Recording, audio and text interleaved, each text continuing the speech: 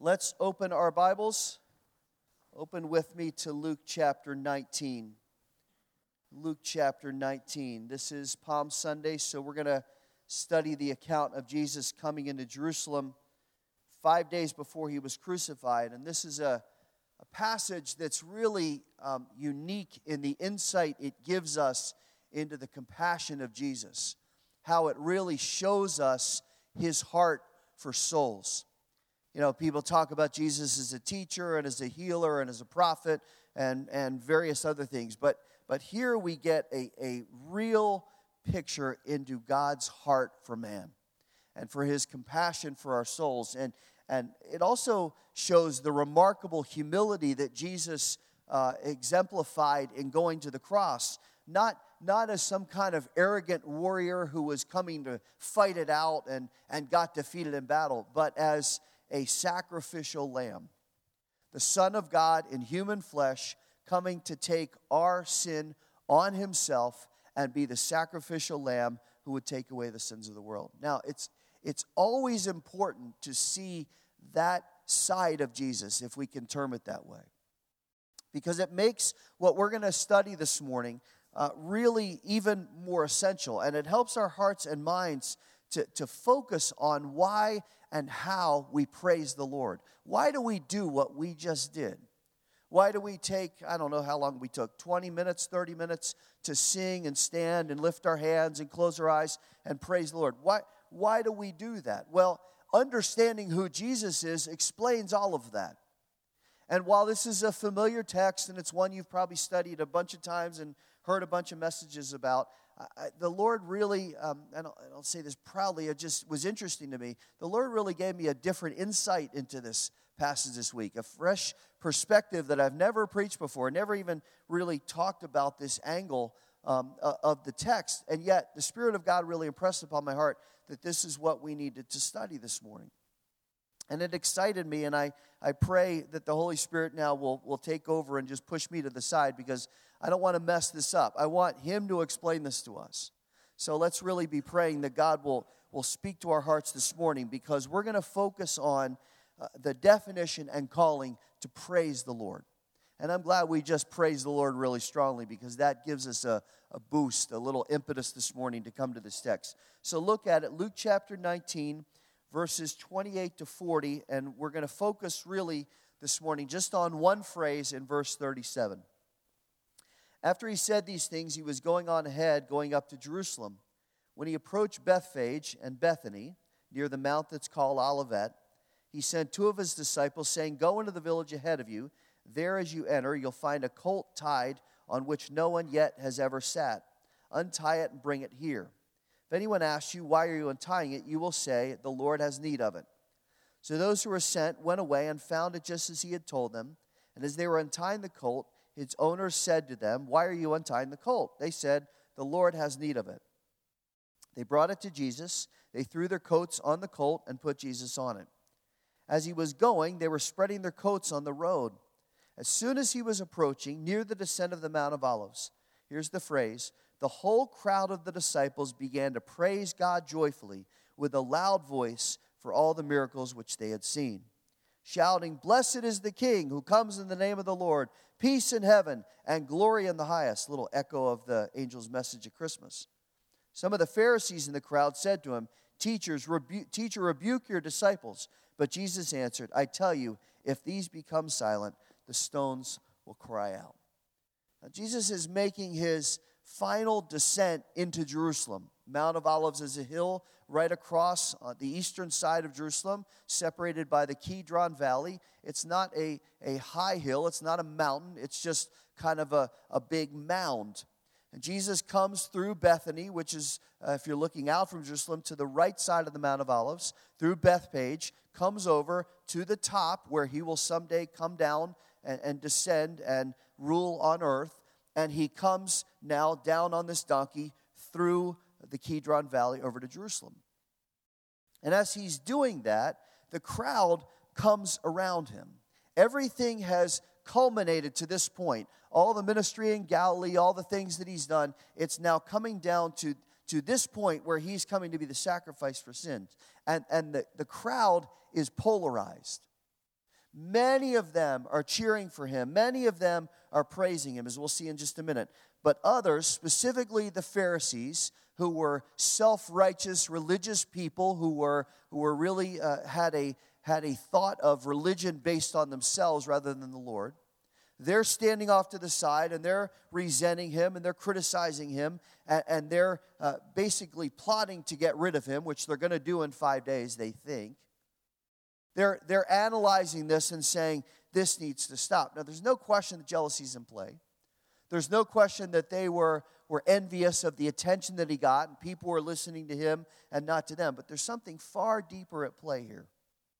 He had exposed, and you see this all throughout the text, he had exposed their spiritual coldness and their hypocrisy, and they absolutely hate him for it. See, they had presented a false image of who they were. They had presented a religious picture of somebody that they were, but they weren't really true in their hearts. They didn't really love the Lord. And Jesus called them out on it, and he said, you're full of pride, and you're full of sin, and you're corrupt. He called them snakes and sepulchres that were leading the people astray. People who essentially, for all intents and purposes, were serving the devil. And again, they try to trap Jesus, and they try to challenge him with deep theological questions that they probably don't even know the answer to. And they try to catch him in something that's disobeying the law, or they try to lie about his power and his motives. They're doing anything they can to discredit Jesus. And whether you believe in Christ this morning, whether you're a staunch disciple, a follower of Christ, you love the Lord, or whether you're here this morning and honestly you just reject him outright, or you're somewhere in between, whatever state you're in this morning, please know that dishonest allegation is always the enemy's line of attack. It's always what he does to try to move us away from faith and try to move us away from praise. He constantly goes after the character and the promises of Jesus and tries to discredit him. He knows he can't, but he still tries. So he's constantly going after our minds and our hearts. The Pharisees here are the embodiment of that. They're trying to nullify his message and get the people to reject him and turn the crowd against him. So when they finally go after him physically in a few days, that hopefully they'll have the support of the people, and everybody will say, well, Jesus was just a farce. But that's not what's going on in the moment. Look back at the text. Because as Jesus sits on the donkey, and he crosses over the top of the Mount of Olives, and he starts the descent down into the valley, the crowd is shouting, and they're praising him, and they're calling him king, and they're celebrating who he is and what they've witnessed him do. And you saw that phrase that I highlighted, verse 37. It's described as the whole crowd of the disciples began to praise God joyfully with a loud voice for all the miracles that they had seen. Now that phrase goes way beyond the 12. The word actually in the Greek means multitude. There was a huge throng of people. And it wasn't just the 12 disciples saying, hey, look at Jesus. He's the guy we're following, and we're praising him. This is the whole crowd that is joyfully, with a loud voice, praising God and silencing the objectors who were standing there with their arms crossed and a mean look on their face. And Matthew says that the crowd shouted Hosanna, which I said earlier means save us now. They recognize who he is. They recognize what he's come to do. And they're waving palms, and they're putting their coats on the ground in front of the donkey, and they're yelling out praise. It's like a moving worship service. And with the topography of Jerusalem and the proximity of the Mount of Olives to the city, and this kind of short distance that's kind of a natural amphitheater, there's no question that people that were in Jerusalem heard this. That the city is hearing these cries across and this praise of this multitude of people. And they look across because it's a very short distance. You can see everything. And they see Jesus up on a donkey, and the crowd's just waving palms and throwing and bowing before him. And everybody kind of comes over to the wall, I think. This is the picture I have in my head. They come over to the wall to see what's going on. It's an incredibly powerful moment. But in a couple days, it's all going to change. And the crowd that's been praising him and yelling Hosanna and praise the Lord and blessed be the King who comes is going to turn, and that's going to be now angry and bitter calls for his death. Now that has always, as a Christian, I've been saved 41 years. I've been alive 51 years. I've been in church all my life. This passage has always intrigued me, and it's always kind of frightened me. What's the deal here? What happened to their praise on Palm Sunday when you get to Friday? Was the praise here, is what we just read in verse 37, is that genuine? And if so, how could it turn so quickly?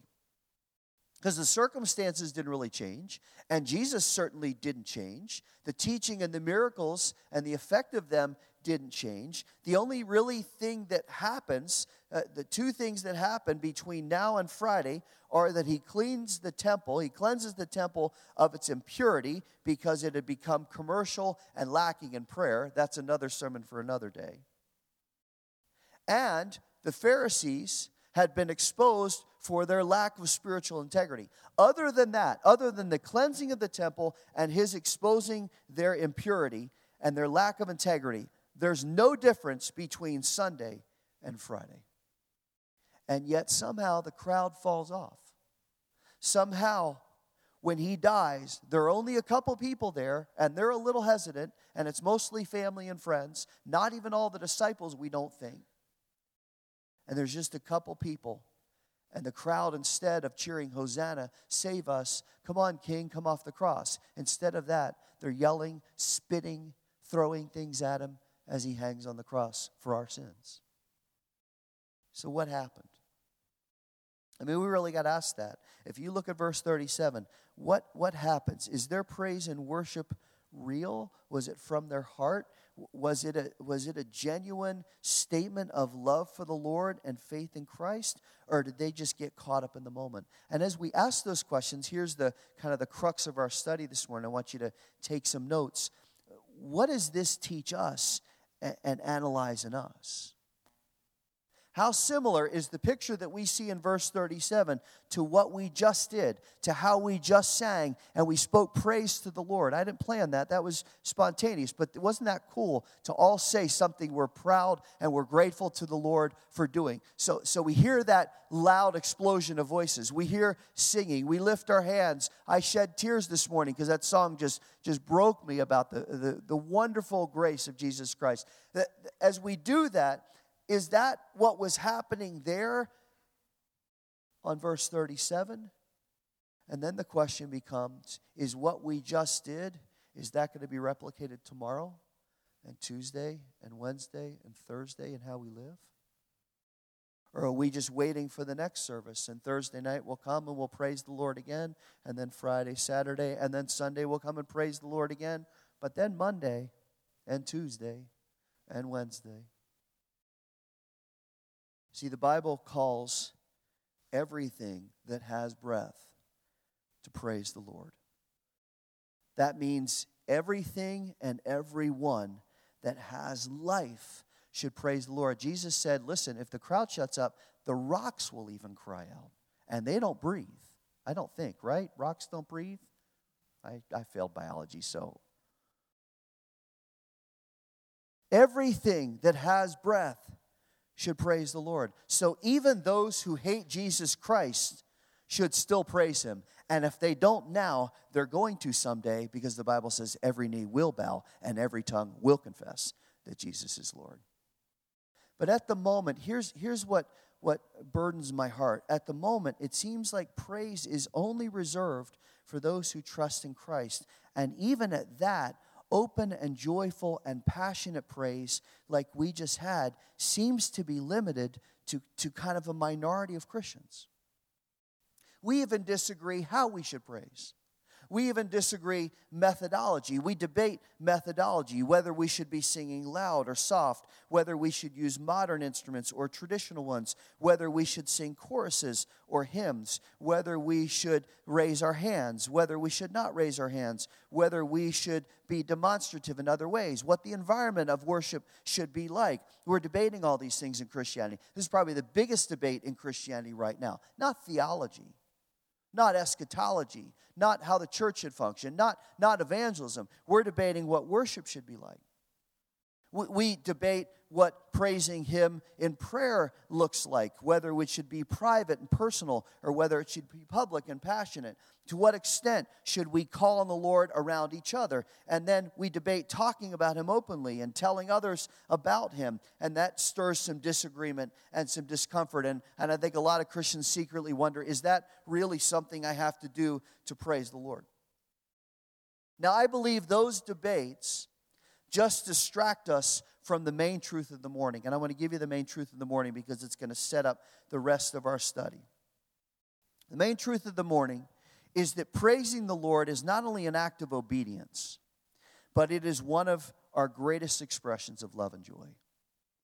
Praising the Lord is not just something we're called to do. It should be the greatest expression of our love and our joy. Listen to a couple of verses, and there are hundreds of verses. I think I counted 160 verses in Scripture specifically about praising God. But listen to a couple. Psalm 34, I will bless the Lord at all times. His praise will continually be in my mouth. My soul will make its boast in the Lord. The humble will hear it and rejoice. Magnify the Lord with me. Let us exalt His name forever. Psalm 35, my tongue will declare your righteousness and praise all day long. Hebrews 13 calls us to continually offer up a sacrifice of praise to God as the fruit of our lips that's giving thanks to His name. Psalm 22 says, I'll tell of your name to my brethren. In the midst of the assembly, I'll praise you. We just did that. Praise the Lord. You who fear Him, praise Him. See, every verse highlights that our praise of the Lord is to be based on our deep gratitude for all He has done to rescue us from sin and forgive us of our sin and cleanse us forever. And because He's changed us and because we're grateful for that, we now want to show our love for the Lord. In other words, praise is never obligatory. Praise is not, well, that's what we do at the start of the service. We praise God for 20 minutes. We sing 4 songs, and that's what we do every week, and then we're done. No, praise goes so far beyond that because praise exudes from us. It's a natural outgrowth of our relationship with Christ. So it's not confined to 20 minutes. It's in everything that we do. It's an attitude and a perspective and a lifestyle.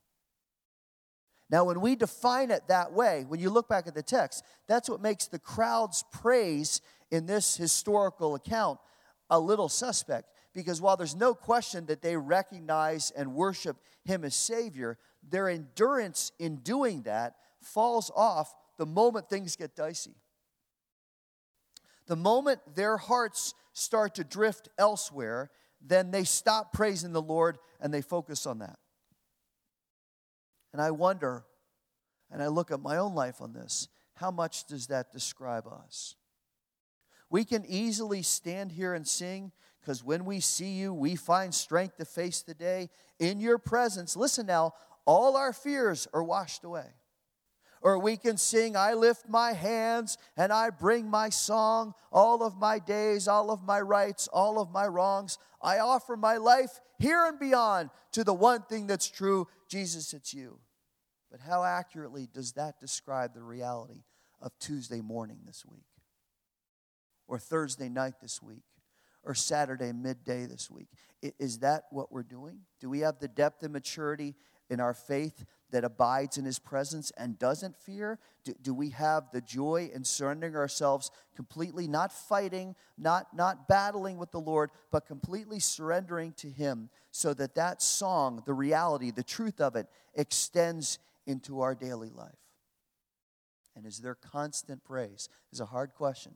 Is there constant praise in this and any other situation that we face? See, we not only need to assess the quantity of our praise, we need to assess the quality of our praise. And to do that, there are some truths I want to give you. I pray this is from the Spirit this morning. Some truths I want to give you about praise that give us clear guidelines on what is authentic and from the heart versus what is impure and misguided. Because listen, if the Bible tells us that the praise of the Lord should always be on our lips, I don't know about you, but I want to get it right. I want to make sure that the praise I'm giving to the Lord is genuine and honoring to Him, okay? So if you're writing down, let's go a couple thoughts this morning and then we'll pray. First of all, true praise takes place all the time. True praise takes place all the time, not just in a moment of high emotion and passion. Worship doesn't just take place in a moment when you've got the right setting and the right people and the right music and the right atmosphere. It is a continual mindset of praise and gratitude that just gets more magnified whenever we get around other believers. The praise that we sang this morning, and we're just going to focus for a moment on singing, the praise that we sang should be how our heart's going all the time. So when we're driving down the freeway, we're praising the Lord, we're so thankful, we're praying to the Lord, we're honoring Him, we're living for Him, our hearts and minds are focused on Him. So we're so full that when we get together, it's like, oh, now I'm with other believers, now it's coming out. Now I'm going to tell you how I really feel about the Lord, because the Lord's so good. And I can't wait to get together with some other believers, because when we start singing, I'm going for it. My voice stinks, but who cares? Because I want to tell you how much I love the Lord. See, that's why when I look at this text, that's why the actions of the crowd are discouraging. Because they get caught up in the moment, and this seems like a powerful time. Jesus is now coming. I don't know why He's riding a donkey, but He's coming to establish Himself as the Savior, and maybe He'll show Rome a thing or two and set Himself up and get rid of our ungodly king, and this is going to be great. Yeah, blessed is the King who's coming. We've got Him now. Here it is, Rome. It's coming for you. And then He gets arrested. And He gets sentenced to death. And they start to look for the people that have been hanging around with Him, because they want to arrest them too. And the luster of the moment wears off a little bit. And it gets even worse when they actually put Him on a cross and people watch Him die. And all of a sudden it doesn't seem so cool to say, blessed is the King.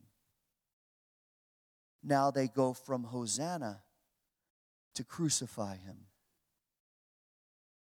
See, I think a lot of people turned because they weren't getting what they wanted politically and militarily and spiritually, because He was calling them to something far more than the Pharisees were calling them to. So they stopped praising Him and they turned on Him. They didn't see the irony of the fact that they had it right on Sunday, but they got it wrong on Friday, because He was the only way of salvation. But that happened because the praise wasn't deep in their hearts. See, this is what concerns me, and I want to be careful here. This is what concerns me about what I see in the trends in worship in the church, because there's an overemphasis, and I use this phrase literally and verbatim. There's an overemphasis on creating the right worship experience. As if we can't praise Jesus unless the lights are off and there's smoke and uplighting and a killer band and Starbucks. Like I can't worship Jesus unless you make it right. And I ask myself, how does that translate into being set apart and holy and committed to Christ? I'm not saying the two have to be mutually exclusive, but I am saying that there's no question that the church is more shallow spiritually than it's ever been before. Christians are more worldly, and the witness of Christ is more anemic. But we got to have an experience every week. And as soon as the experience is done, and don't make it more than 60 minutes because I'm a busy man. As soon as the experience is done, I can go back to living however I want. Now, this is not new, and please hear my heart this morning. I'm not trying to pick on the church. There are a lot of churches that are doing wonderful things for the Lord and drawing thousands in. God bless them. God honor them this morning. But for decades, churches have been focused on worship styles. Some churches want to work things up and get the crowd going and put the organ going and get everybody stirred up and dancing around and doing all kinds of things, while other churches are completely dull and lifeless. And I want to tell you this morning, neither is indicative of true praise. Praise should not have to be manufactured. We should not have to be mechanically stirred in our hearts and minds. It should just flow out of joy and gratitude to the Lord. So we sing to Jesus that Jesus is our Savior, that our hearts are just engaged. And we say, oh, praise the Lord. I just want to talk about Jesus. You don't need to give me smoke and mirrors. Just let me sing and praise about Jesus. And this is one of the dangers for a worship leader. This is a danger for a person who's praying. This is a danger for pastors. We have to make sure that our hearts are right and our motives are pure and that everything is focused on Jesus Christ. Now, on the other end of the spectrum, there's no evidence in Scripture of worship ever being dispassionate. There's no evidence in Scripture of true worship ever being dull and lifeless and monotone and just not being engaged at all. Praise should be a clear expression of our love for the Lord. That's why praise can be expressed in any setting. We should be able to worship the Lord just as easily if we're in a desert or in a house church in China or in this church in Racine. It shouldn't change from setting to setting. Well, I can only worship Jesus if you have this and this and this. I can't worship Jesus here because that doesn't work. You've got to help me kind of stir up some of my emotions and my feelings. Listen, that's not what Scripture says. I'd love to have a full band every week and have all that going on. And we're going to get there someday. Next week, we're going to have a big band. I hope next week's going to be just awesome. But listen, that's not what makes worship wonderful. What makes worship wonderful is when our hearts are engaged. I think some of the greatest moments in worship that we've had is when no instrument's playing and we're just closing our eyes and lifting our hands and praising the Lord. We don't need, listen, we'll keep striving for it, but we don't need all the bells and whistles. We just need to love the Lord.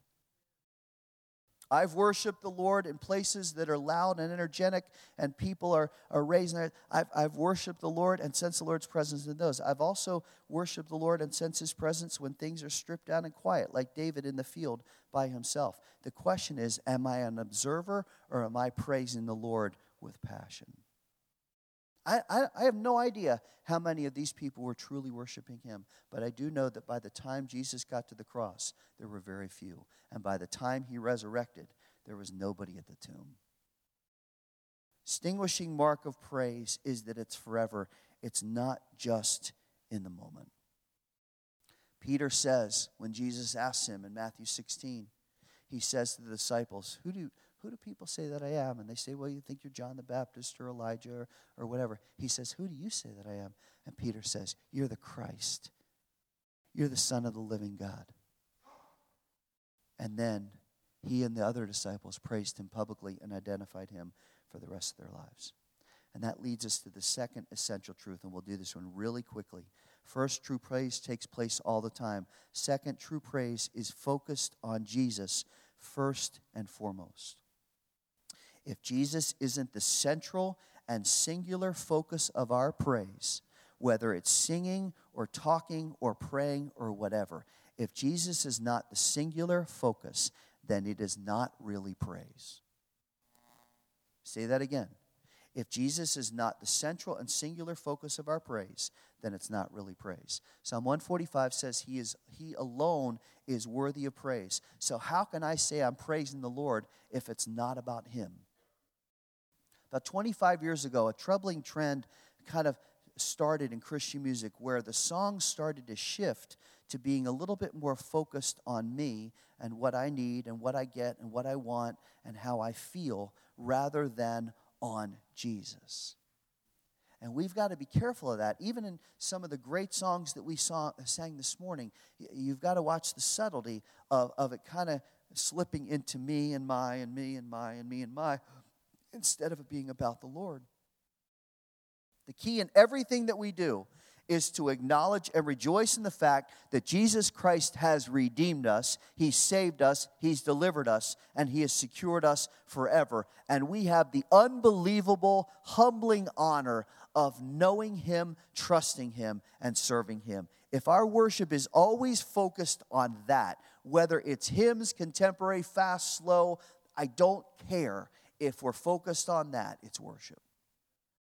As one pastor put it, praise is an acknowledgement of His authority and lordship over your life. That's a great chalk line. Are you acknowledging? Am I acknowledging his authority and lordship over my life every second of every day. So praise is always focused on Jesus. Third, true praise recognizes that we're worthless and he's worthy. True praise focuses on the fact that we're worthless and he's worthy. Even though he was the Son of God, even though he's holy and pure and he's Lord over everything, who owes us absolutely nothing. Look back at the text for a minute, because it says that he wept. He wept. It's not in this text. It's in the Matthew text. I'm sorry. Let me read it for you because I want to make sure we get it.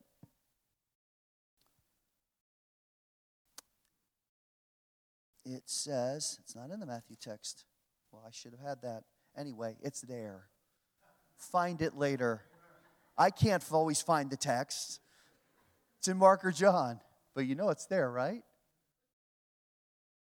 Jesus comes over the hill and he sees Jerusalem. And he doesn't just get teary like I did earlier when we were singing Jesus It Is You. He weeps. Uncontrollable sobbing. That's what it was like. It wasn't just, I'm a little misty.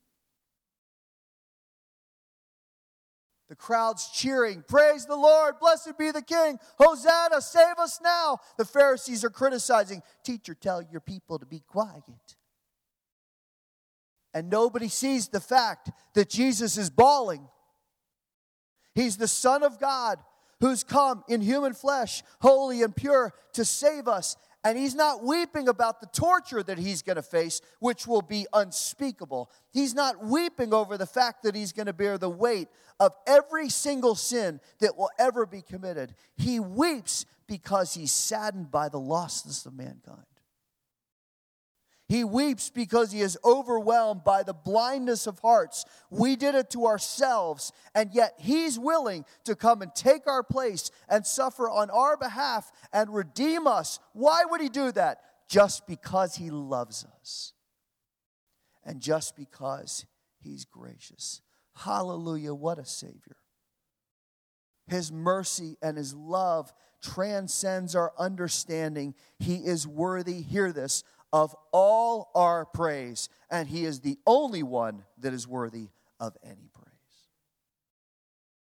He weeps because he knows that we're hopeless on our own, and until we admit that, and until we get in a constant state of understanding that without him we are absolutely nothing, our praise will always be stunted. He weeps. If they only knew, if they only saw it. How many people do we weep over and say, if they would only discover the truth, if they'd only yield their heart, if they would only give in from their stubbornness and their selfishness and their pride and say, God, I'm a sinner, I need your salvation. How many people do we weep over for that? What drives us to that passion? What drives us to that passion is that used to be us. Every single person in this room that is saved, that once was you. Lost, hopeless, clueless, blind, stubborn, selfish, proud, resistant, worldly, having a heart and a nature of sin. That was every one of us. And it is only by the grace of God through Jesus that we're delivered from that. So when we see somebody in that condition, we shouldn't say, pfft. We should say, I'm broken for you. I've got to tell you about it. Hear my praise from my Lord because he's changed my life. Let me tell you how he's changed my life. And let me tell you the fact that you can know that too. You don't have to live in bondage. You can live in absolute freedom because that's what God's done. That's why the best praise emanates from someone who is completely overwhelmed and broken by their understanding of not deserving salvation and being continually overwhelmed that he loves us and saves us anyway. It is being amazed by the grace of God. I got to confess to you, I felt that this morning. I've been saved since 1974, and when we sang that last song, I almost couldn't even sing it. I'm getting choked up now. I almost couldn't even sing the words because I was so overwhelmed after 41 years by what God's done. by the fact that he's delivered me and rescued me and saved me, and I don't deserve it for a second. But that's what he's done. That's why you always want to find a church, even when you're traveling, you always want to find a church where the people are overwhelmed by the grace of God. I remember the first time I went to Brooklyn Tabernacle, I was so amazed by how the people worshiped, because it poured out of their lives. It poured out of their experience. They had been rescued and saved from unimaginable things. And when they came together, they didn't just say, "Praise the Lord. Oh, the Lord's good." They said, "Oh, no. I've been rescued from sin. I'm going to tell Jesus about it, and I'm going to tell you about it. And I don't care if you like it or not, because I'm praising my Lord." Oh, I pray that Harbor Rock keeps going on that path. That when somebody walks in who's visiting, they go, "What is the deal with this place?" Because people love the Lord. And people are overwhelmed by the grace of God. And he alone is worthy, and I got to know him. Last thought. True praise takes place all the time. True praise is focused on Jesus. True praise recognizes we're worthless and he's worthy. Last, true praise only comes out of a spirit that walks in truth. What does that mean? What does it mean to worship him in spirit and in truth? It means that only when we're trusting in the truth, living by the truth, and yielding to the spirit of truth can we worship in truth. Only then will it be authentic. If we're not doing those things, if our heart isn't right, we're double-minded, and our spirit is not aligned with the Word of God and with the Holy Spirit, the net effect of that will be that our praise and our worship will either be dispassionate or disingenuous, or both. If our hearts aren't aligned with the Lord and we come in and we try to manufacture some motion and sing these songs, it's just not going to be authentic. We may be able to sing and play the part, but it's not real.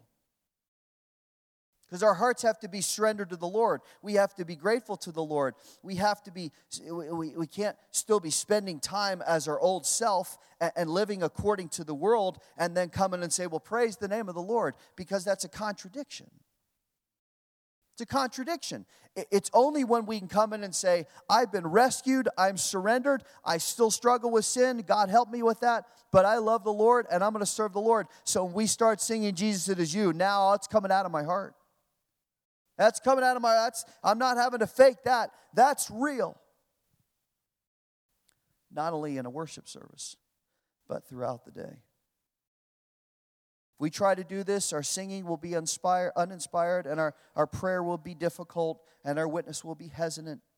And the external expression, because most praise is external, the external expression of our mouths will just not be there. So how we live, this is the last thought, we're going to pray. How we live is important because it dictates our praise.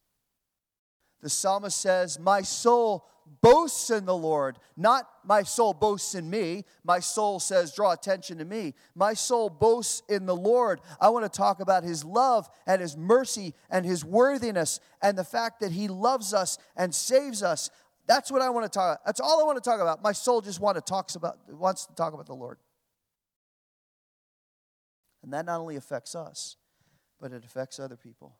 Because Psalm 40 says that when our praise is right, listen now, many will see and hear and put their trust in the Lord. In other words, when we get praise right and it's coming out of our heart, whether it's singing on Sunday morning or talking about the Lord or having a conversation at the water cooler or praying with somebody or whatever it is, when we get it right, it has a strengthening effect spiritually on other people. So we're done. When you think about who the Lord is and all that he's done for you, what's your response? If it's dull and lifeless, then I have to ask, have you really experienced his grace? Do you really know what it is to trust in Jesus Christ? That's not a judgment. That's just a point of analysis. Or are you so preoccupied with yourself and with your issues and the world that it's inhibiting your life and your praise? And again, that's not judgmental. I'm trying to help each of us, myself included now, to understand what's preventing us from praising the Lord. And if you look at that and you go, "Paul, you just described me," then this morning confess that. We're not going to have you come forward. We're not going to have people raise hands. We're not doing that this morning. We're just going to sing and go. But if that's you, if you're burdened right now, if the Holy Spirit's been speaking to your heart, then I want you, when we pray in a minute, to just confess that, Lord, that's me. He just described me. How did he know? I don't know. The Holy Spirit knows. So, Lord, I've got to get my heart right with you. I got to get right with you because I want to praise you for what you've done. If you're hesitant and quiet about your praise, whether it's singing or witnessing or prayer or whatever, I want to encourage you. Stop being self-conscious and start being Christ-conscious. We have all got to break past this insecurity. What will somebody think? Who cares? It's not about, I say this in all love, it is not about how you feel or how you present yourself to somebody. It needs to be about Jesus. So make it about Jesus and not about you.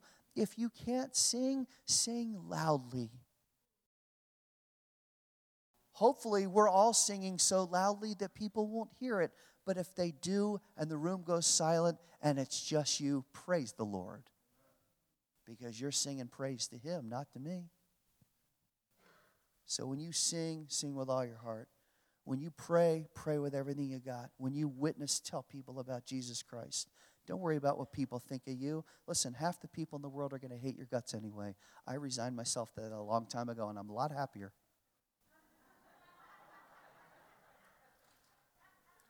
Not everybody's going to like me. I'm good with that. I don't like everybody. I love everybody, but I don't like everybody. So you know what? A lot of people aren't going to like you. That's okay. It's not about you. It's about Jesus. It's about telling people about Jesus. The disciples said, you can do whatever you want to us. You can beat us. You can whip us. You can tell us all you want, but not talking about Jesus. You're not stopping us because we're telling people about Jesus. We're going to praise Him. So bring it on. Bring it on. And it's interesting, and I'm done. You've listened long enough. They got whipped. They got beaten. They got warned after being arrested. And it says the next day, you know what they did? They went right back to the temple, and they went house to house. And they said, we want to tell you about Jesus. That's praise. Praise of His mercy should be on our lips all the time. Whatever situation, whatever circumstance, whatever setting, doesn't matter. Praise Him, praise Him, praise Him, because He's so good. Let's pray together. Lord, we love You. Thank You so much for this word You've given us this morning. Thank You for the gift of praise, Lord. Oh, help us, Father, to be less self-conscious, to be more surrendered, and to praise You in every way. Lord, we're going to be tested on this within the hour. We're going to be tested on this when something frustrates us, when a child does the wrong thing, when we get home and we're frustrated about something. We're going to be tested on it.